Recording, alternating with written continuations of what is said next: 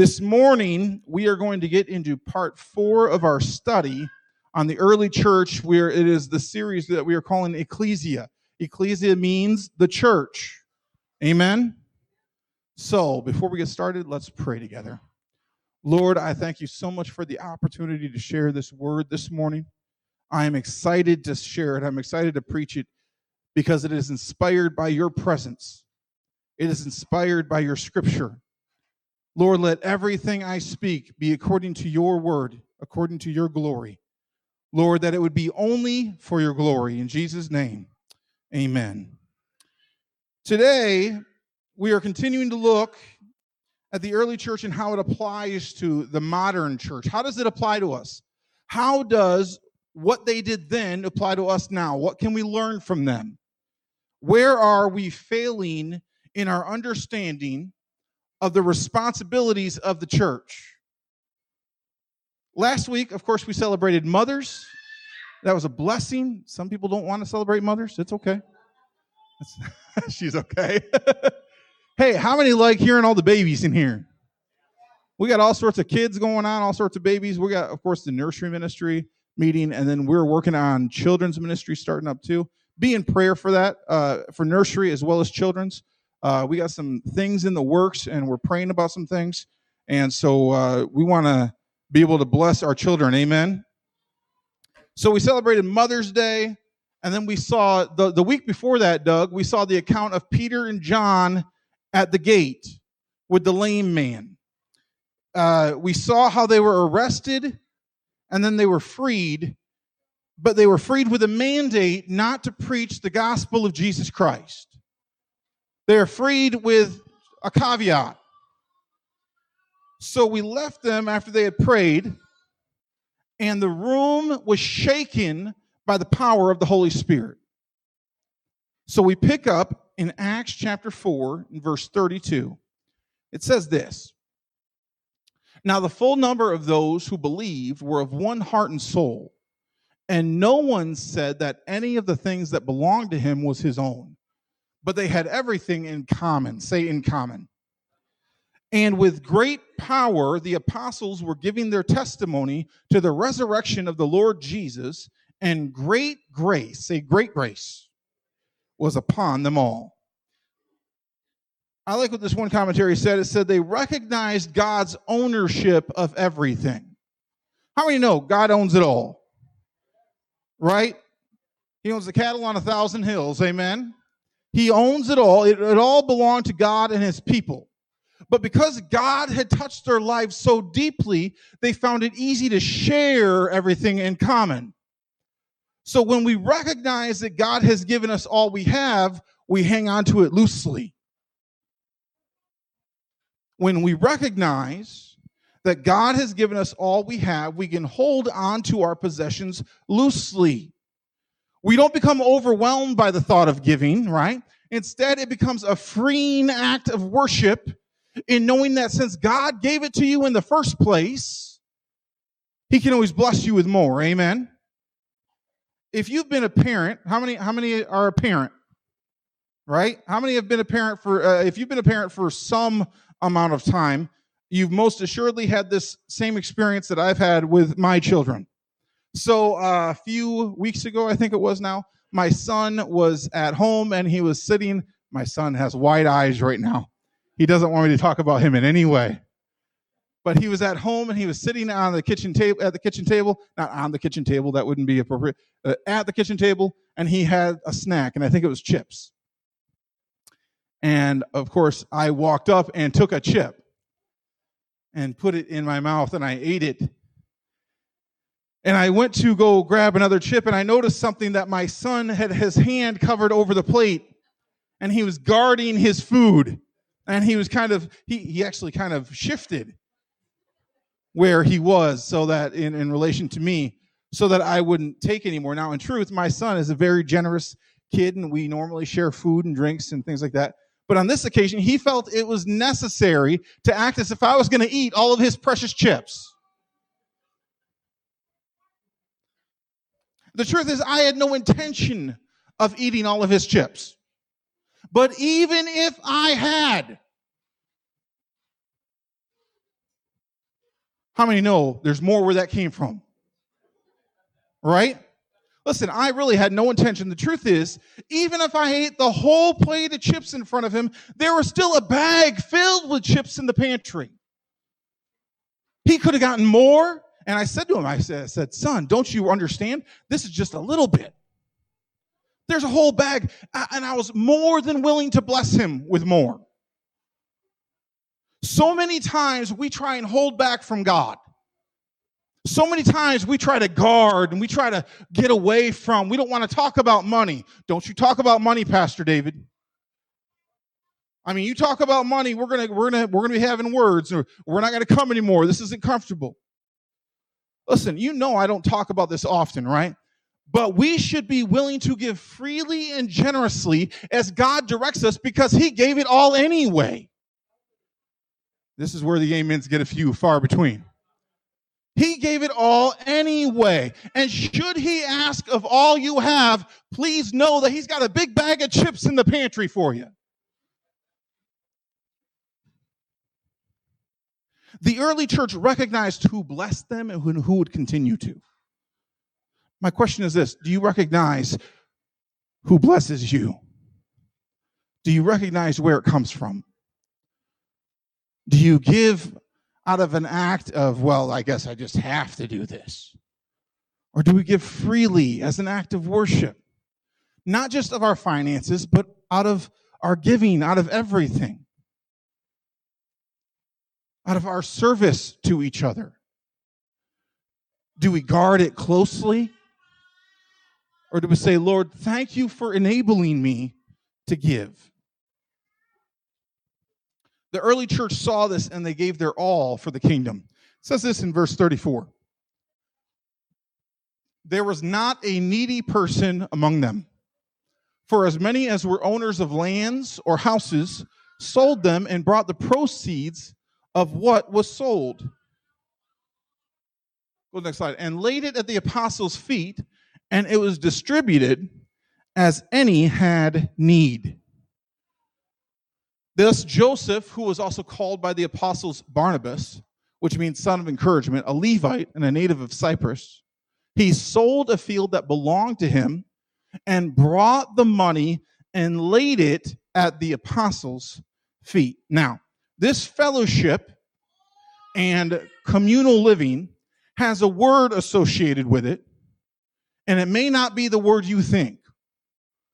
So the word is koinonia. Say koinonia. And it means this. It means Christian fellowship and communion. Koinonia means Christian fellowship and communion. I remember studying this in college. And someone that I was with in college said that he thought that this was communism. He said, well, this is communism. But to confuse koinonia with communism would be a mistake. One pastor said it this way: communism says what is yours is mine, I'll take it. Koinonia says what is mine is yours, I'll share it. Communism says I'll take it. Koinonia, Christian fellowship, communion says what's mine is yours, let me share it with you. It has to do with the heart of the matter. I have a question. Have you ever met a Christian that just gave? I mean, just gave. Right? They gave and gave, not just in money, but I mean, they really blessed people with what they had. Right? I mean, I don't mean, listen, I mean, it could be almost anything. Just let me bless you. Just let me bless you. They put dollar bills in your hand. They put $20 bills in your hand. I once had somebody put $100 bills in my hand. Just wanted to bless you. We used to call that a Pentecostal handshake. In case anybody wants to shake my hand after the service, you're more than welcome to. So what does it mean to give all you have? Does it mean that we're to sell everything we have and live in poverty? No, of course not. But listen, truly blessed people understand that God has blessed them with what they have. And the more and more they bless others, it seems the more and more they're blessed. It shouldn't make sense, and in the world system, it doesn't make sense. But when you operate in kingdom principles, you're going to get kingdom returns. Amen? How many know there are some people, there's a bit of a rabbit trail, who are not believers, but they give according to kingdom principles, and they get kingdom returns. They're just givers and givers and givers. We call them philanthropists, right? And they just give and give and give. And you go, how in the world does that person keep giving and giving and giving and they keep getting more? Because they're operating, even though a lot of times they don't know it, they're operating in kingdom principle. And therefore they're getting kingdom returns. There are some Christians, how many know, there are some Christians who can't stand to give. How many know some of those? Don't all raise your hands at once. How many know there's some Christians who don't want, they're going to hold tight to it. They're going to hold tight. They got a tight fist. They're hold on to everything. It's mine. It's not yours. And if you want to use it, get your own. I had an uncle. I was just telling.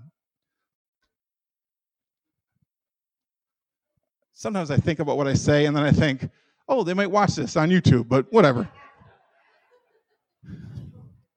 I had an uncle that had a boat. And it was always funny to me because anytime we used it, he acted as if we owed him something. Or if he wanted to use it and we went with him. And I once heard him say this. He go, well, gas ain't free. And I just thought, man, that's such a poor attitude. It's like he has this thing to bless people with. And then when the opportunity comes to bless people with, he's like, well, come on, cough it up. And sometimes that's the way we are. And sometimes I understand that there are times where, we want to make sure people give their worth and give what they can to help people. But how many know that as Christians, we are called to bless people? And God has blessed us with the ability to bless people. Listen, how many know that Christians who don't like to give, to be honest, they're kind of selfish, really selfish, usually pretty petty. And honestly, just not great people to be around. I once heard it this way. Jesus gave his all. Why are you giving less? Jesus gave his all. Why are you giving less? Now, again, this isn't just about money. We're not talking just about funds. We're talking about service to the Lord. It's said that 10 to 20% of the church does 80 to 90% of the work. Why? Because the other 80 to 90% don't do anything. They come to the church, they sit in the chairs, they eat the coffee, drink the donuts, and they leave. You know what I mean. 80 to 90% of the church. You say, Pastor David, you keep talking that way, I won't come here anymore. Well, you don't do anything anyway. It's not a huge loss. We want Christians and believers who understand. Come on. Some people are laughing right now. They're like, oh, he's getting in it. We want Christians and believers to understand what it means to give, what it means to share, what it means to be a part of koinonia, Christian fellowship and communion. We need to understand our Father's heart for his children. How many know our Father's heart gives all? And when we don't understand our Father's heart, the truth is there are consequences.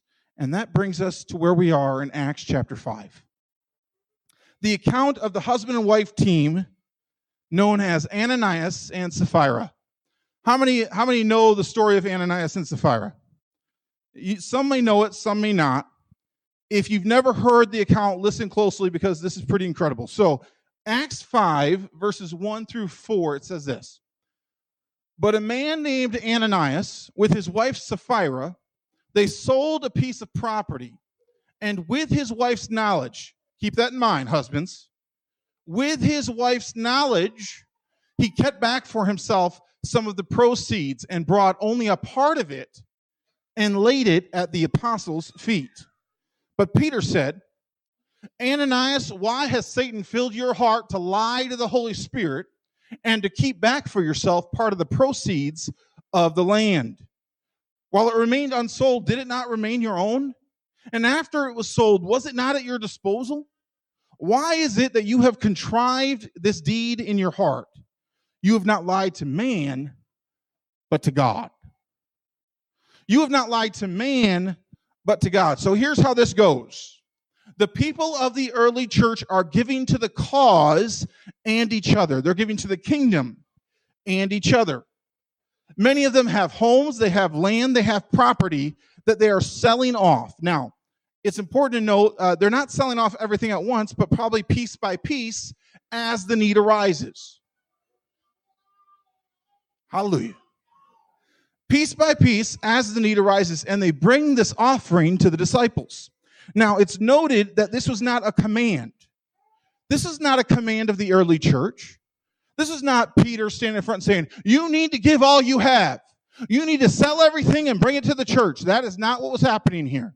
The Holy Spirit was moving upon these people to sell off their property and give it to the church. They did this freely of themselves. Now, we saw at the end of chapter 4 that there was a man named Joseph, and he sold his land, and he brought the money to the apostles, and he laid it at their feet. Remember that? Just a couple verses ago.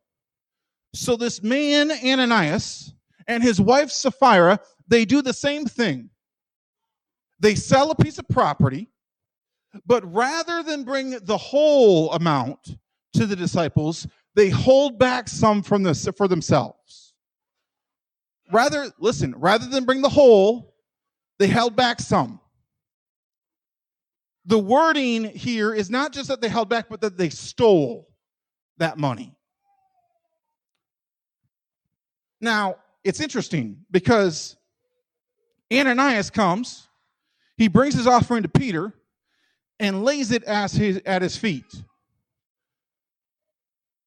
The connotation here is that Ananias was presenting the offering as if it was his all. He was acting as if, yep, I sold that piece of property, and 100% of it I'm giving to the church. Hallelujah. And Peter, being filled with the Spirit, Peter, hearing from the Holy Spirit, speaks to him a spiritual gift that we call the word of knowledge. Now, so he lays the money down, and all of a sudden, Peter says this, Ananias, Satan has filled your heart. This word of knowledge, this word, in case you're not aware of what this means, it simply means this, that the Holy Spirit revealed to Peter the truth of what Ananias had done. So in the Pentecostal church, we used to call this reading their mail. Boy, that guy just read his mail, which means we have no earthly way of knowing what we know, but through the Holy Spirit, Peter knew what was happening in his life. Ananias, Satan has filled your heart to lie to the Holy Spirit and to steal for yourself part of the proceeds. And then he says this is what's interesting. While the land was unsold, wasn't it yours? And listen, when you sold the land, you could have done whatever you wanted with it. There was no requirement of the church that you give 100%. There's no requirement of the early church that they give 100%. But Ananias walked up and presented it as if he had given 100%. So what was Ananias' sin? How many know he greed? That was a sin for sure, right? How many know he lied? That's a sin. But what was his number one sin? Anybody? His heart? What? Who said pride? Pride. His number one sin was pride. One commentator noted this. Ananias wasn't required to give all. He just wanted to make it look like he gave all. And that's the sin of pride. This sin is imitated in many ways today. We can create or allow the impression that we are people who read the Bible, or we are people who worship, or we are people who pray, when in reality we aren't. But we create the reality. We come to church and we present ourselves as these great and powerful leaders. We create the impression that we have it all together when the truth is you don't. We create the impression, so we exaggerate our spiritual accomplishments. We exaggerate the effectiveness we have in order to appear as something we are not. It is too easy to be happy with the image of a spiritual life without the reality of a spiritual life. It is too easy to be happy with the image of a spiritual life without the reality of a spiritual life. Peter looks at Ananias and says, "You have not lied to man, but to God."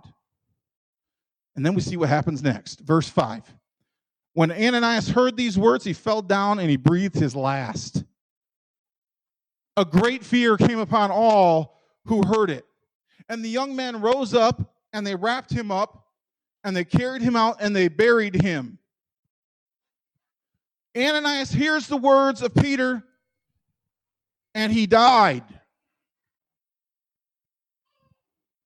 Does anybody hear what I'm saying this morning? He died. Dead. He kicked the bucket. He croaked. He bit the dust. He checked out. I don't know how many more euphemisms I have for death. He's pushing up daisies. He's 6 feet under.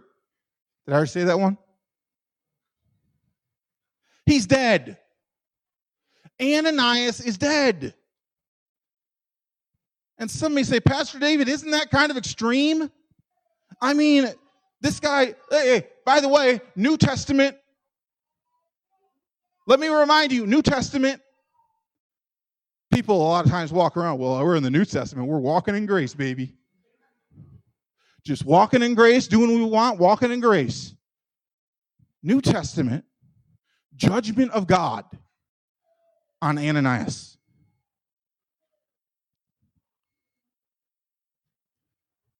So many times we're very happy with the image of a spiritual life.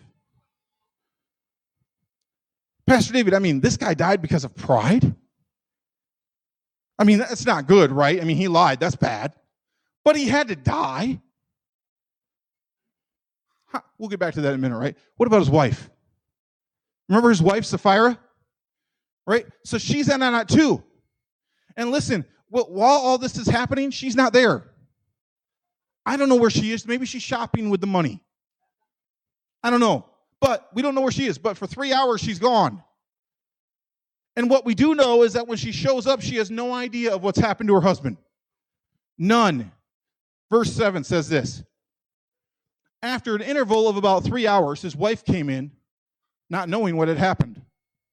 And Peter said to her, "Tell me whether you sold the land for so much." And she said, "Yes, for so much."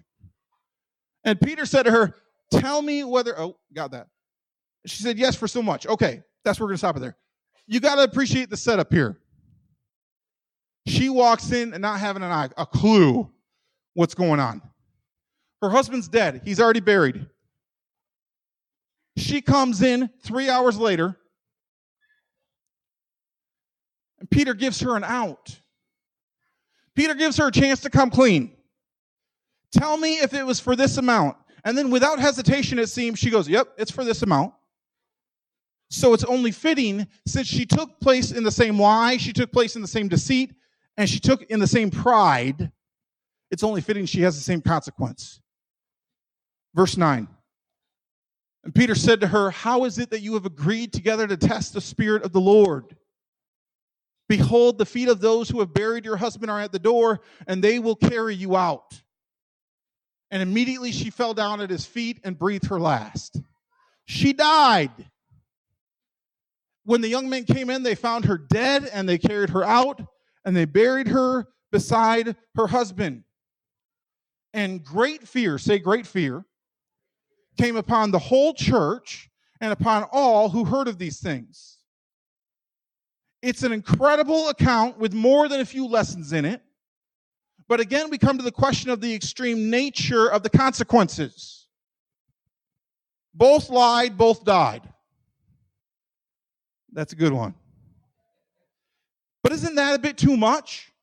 I mean, Pastor David, what about grace? Well, the first thing we need to understand is this. This is important. There's no indication that they weren't saved.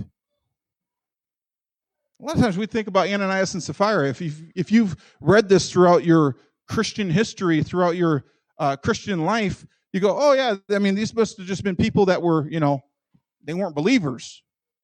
The fact is they were believers. They were part of the early church. They weren't willing to give all, but they gave some. They were giving some to the cause. And so there's no indication here that they weren't saved. Their greed and their pride led to their death, but we have no indication about their eternity. And we leave that to God. Amen? Second thing is this. If we in the church or the modern church are appalled by the extreme consequence, it's because we have no understanding of the devastating consequences of sin.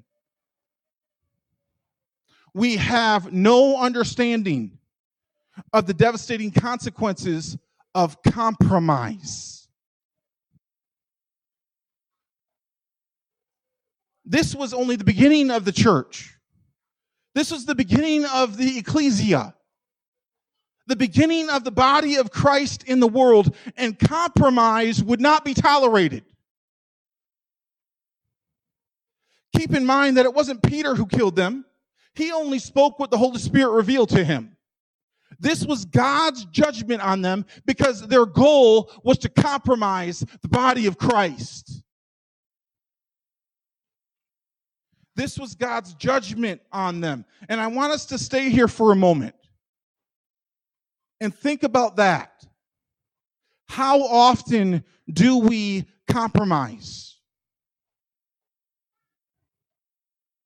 In our faith, in our relationships, in our marriages, in what we claim to hold sacred. How often do we compromise?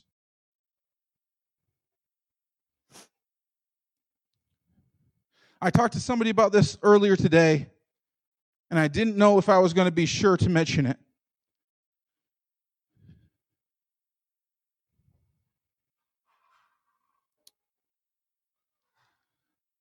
But in truth, it has been on my mind and heart all night long.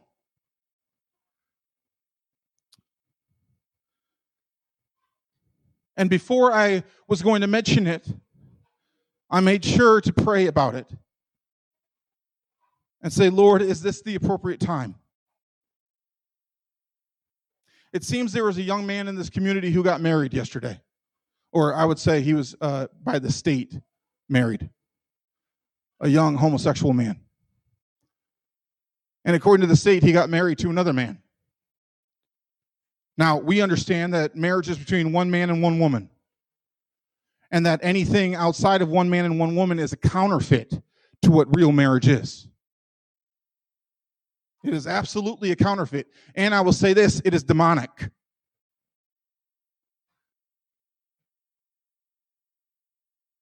And yet it was posted onto Facebook. And Christians who claim to love the Lord celebrated the destruction of this man's soul. And the truth is, we are called to have compassion and love for those who struggle with homosexuality. We are called to minister God's love and purpose to those who struggle with sexuality. Whether it be gay, lesbian, transgender, whatever it may be, we are called to have compassion for them. And we want to minister God's love to them. But we should not celebrate in them giving themselves over to the demonic. And as Christians, we have compromised.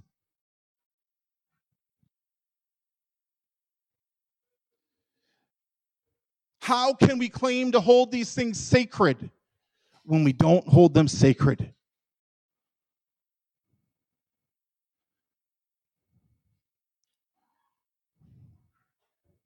And I know it's hard preaching, and I know there's some in here who are hearing this and are affected by it. And my prayer is that the Holy Spirit would convict you and convince you of righteousness. One person said, and I'm not going to say who, but it was very, very good. I said, rather than celebrate with them, I should have just said, I pray that God blesses you. Because we want God to move in their lives, amen? We want God to move upon them and draw them to Christ and lead them away from destruction and away from sin and towards righteousness.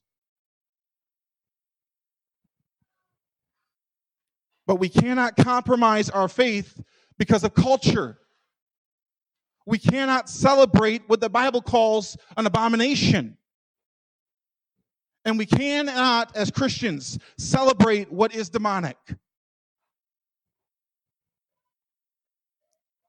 In the Gospel of John, John shares what was happening with some of the people who believe in Jesus. How many people here would say, I believe in Jesus? Amen? Here's what was happening to these people. It said this in John 12, 42 through 43. It says, nevertheless, many, even of the authorities, believed in him, that is Jesus. But for fear of the Pharisees, they did not confess it. Because of fear, they did not confess it, so that they would not be put out of the synagogue. For they loved the glory that comes from man more than the glory that comes out from God. When you love the glory from man more than the glory of God, you are compromised. In 1933, the German Christian church became a part of the Nazi propaganda machine. Churches in Germany that began to bow down to the political power that was coming from Hitler. The political pressure was coming, and they were just bowing down. But out of that came a movement of believers that refused to be a part of it. And here's what they were called: the confessing Christians. And they were part of what was called the confessing church movement. Out of 18,000 pastors in Germany at the time, less than 5,000 joined this movement of those who would adhere to the Word of God no matter what the political pressure was. You see, all churches today can be put into one of two groups. Are we a confessing church or are we a compromising church? Are you a confessing Christian or are you a compromised Christian? There's a few ways to tell the difference. Jenny, if you could come and play for a little bit. In the confessing church, we hold fast to the Word of God in spite of opposition.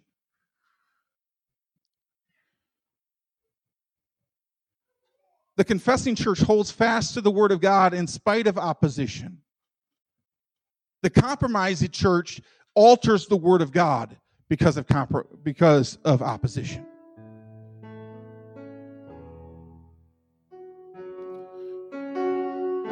In the confessing church, Christ is over culture. In the compromising church, it lives culture over Christ. In our life, in our walk, in our desire to reach people for the Lord, are we compromising culture? Or are we compromising Christ over culture?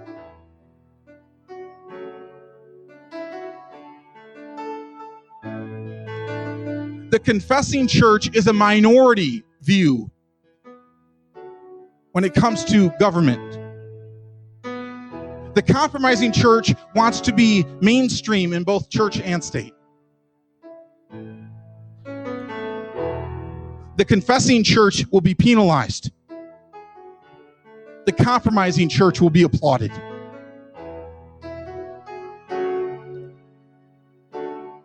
Number 6. Stand with me this morning.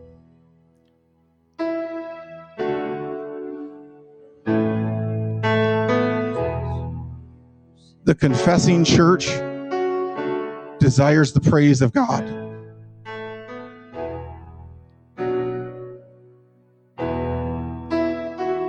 The compromised church desires the praise of men.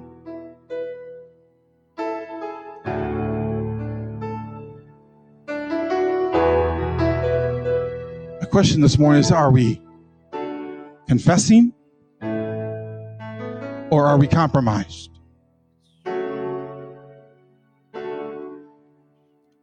Now, I want you to, for a moment, stop thinking about the church as an organization. It's just, this is a church. And think about the church as you and me. I want you to think about your own life this morning. And so I want you to close your eyes. I want you to just focus in on you. Are you a confessing believer? Or are you a compromised believer? Or are you holding back to yourself what you believe is secret? Like Ananias and Sapphira, you're holding back what you believe is secret. Or are you at the place where you are ready to confess your sin before God and find forgiveness at the cross? The truth is this: there is coming a day when the compromised will no longer find grace. We aren't there yet, and for that we can be thankful, but it is a day that is coming and soon. And the truth is this: my encouragement to you this morning is that you have the opportunity this morning to confess and repent and live in the truth of who Christ is in your life. You can stop pretending to be perfect and have it all together. Stop pretending. Can I share something with you this morning? I'm not perfect. Right? And just like we shared earlier, listen, I don't have it all together. There's times when I have compromised. And yes, I have not achieved, I have not perfected, but I'm so glad Christ has. And if you are in Christ, your sins are washed away. If I am in Christ, my sins are washed away, and I'm defined not by my sin, but I'm defined by His righteousness. What are you defined by this morning? Are we confessing or are we compromised? Are you defined by your sin or are you defined by His righteousness? Let's pray together.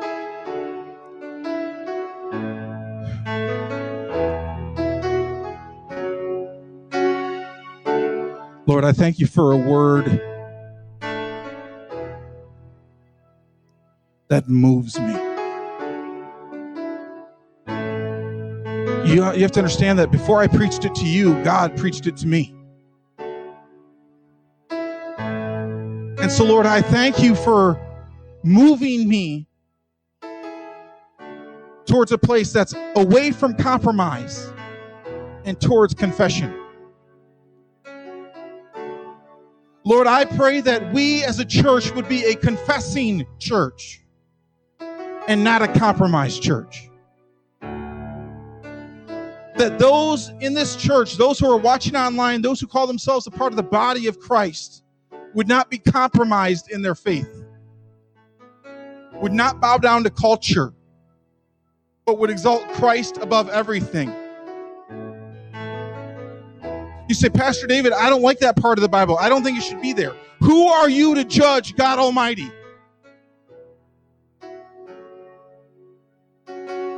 You need to stop it and get right.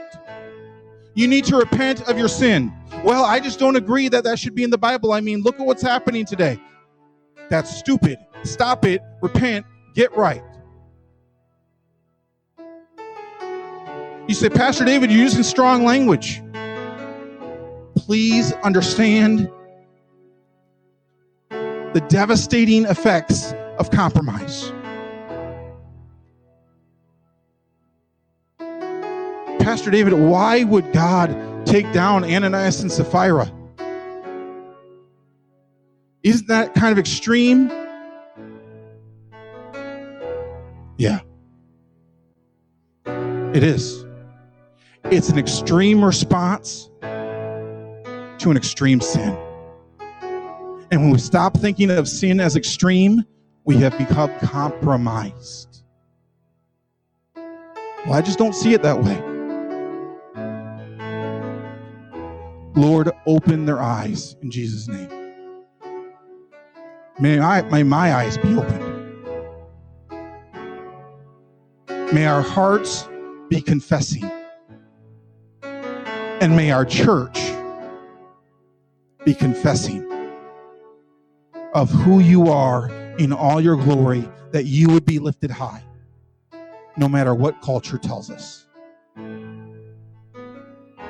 Lord, I pray over those who are here this morning. I pray that you would bless them. I pray that you would keep them.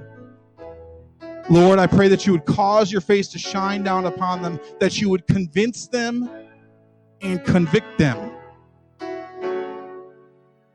That you would convict them of sin and convince them of righteousness.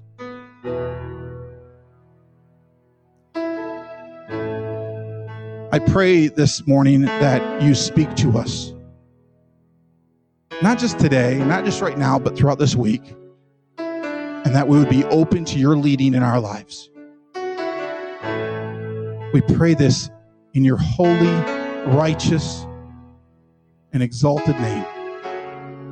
In the name of Jesus. Amen. It's a tough message. It's not an easy one. But we love you.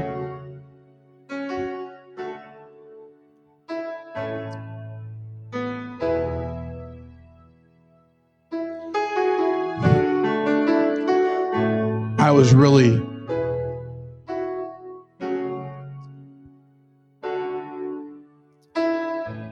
as I was thinking about all the different things that were happening.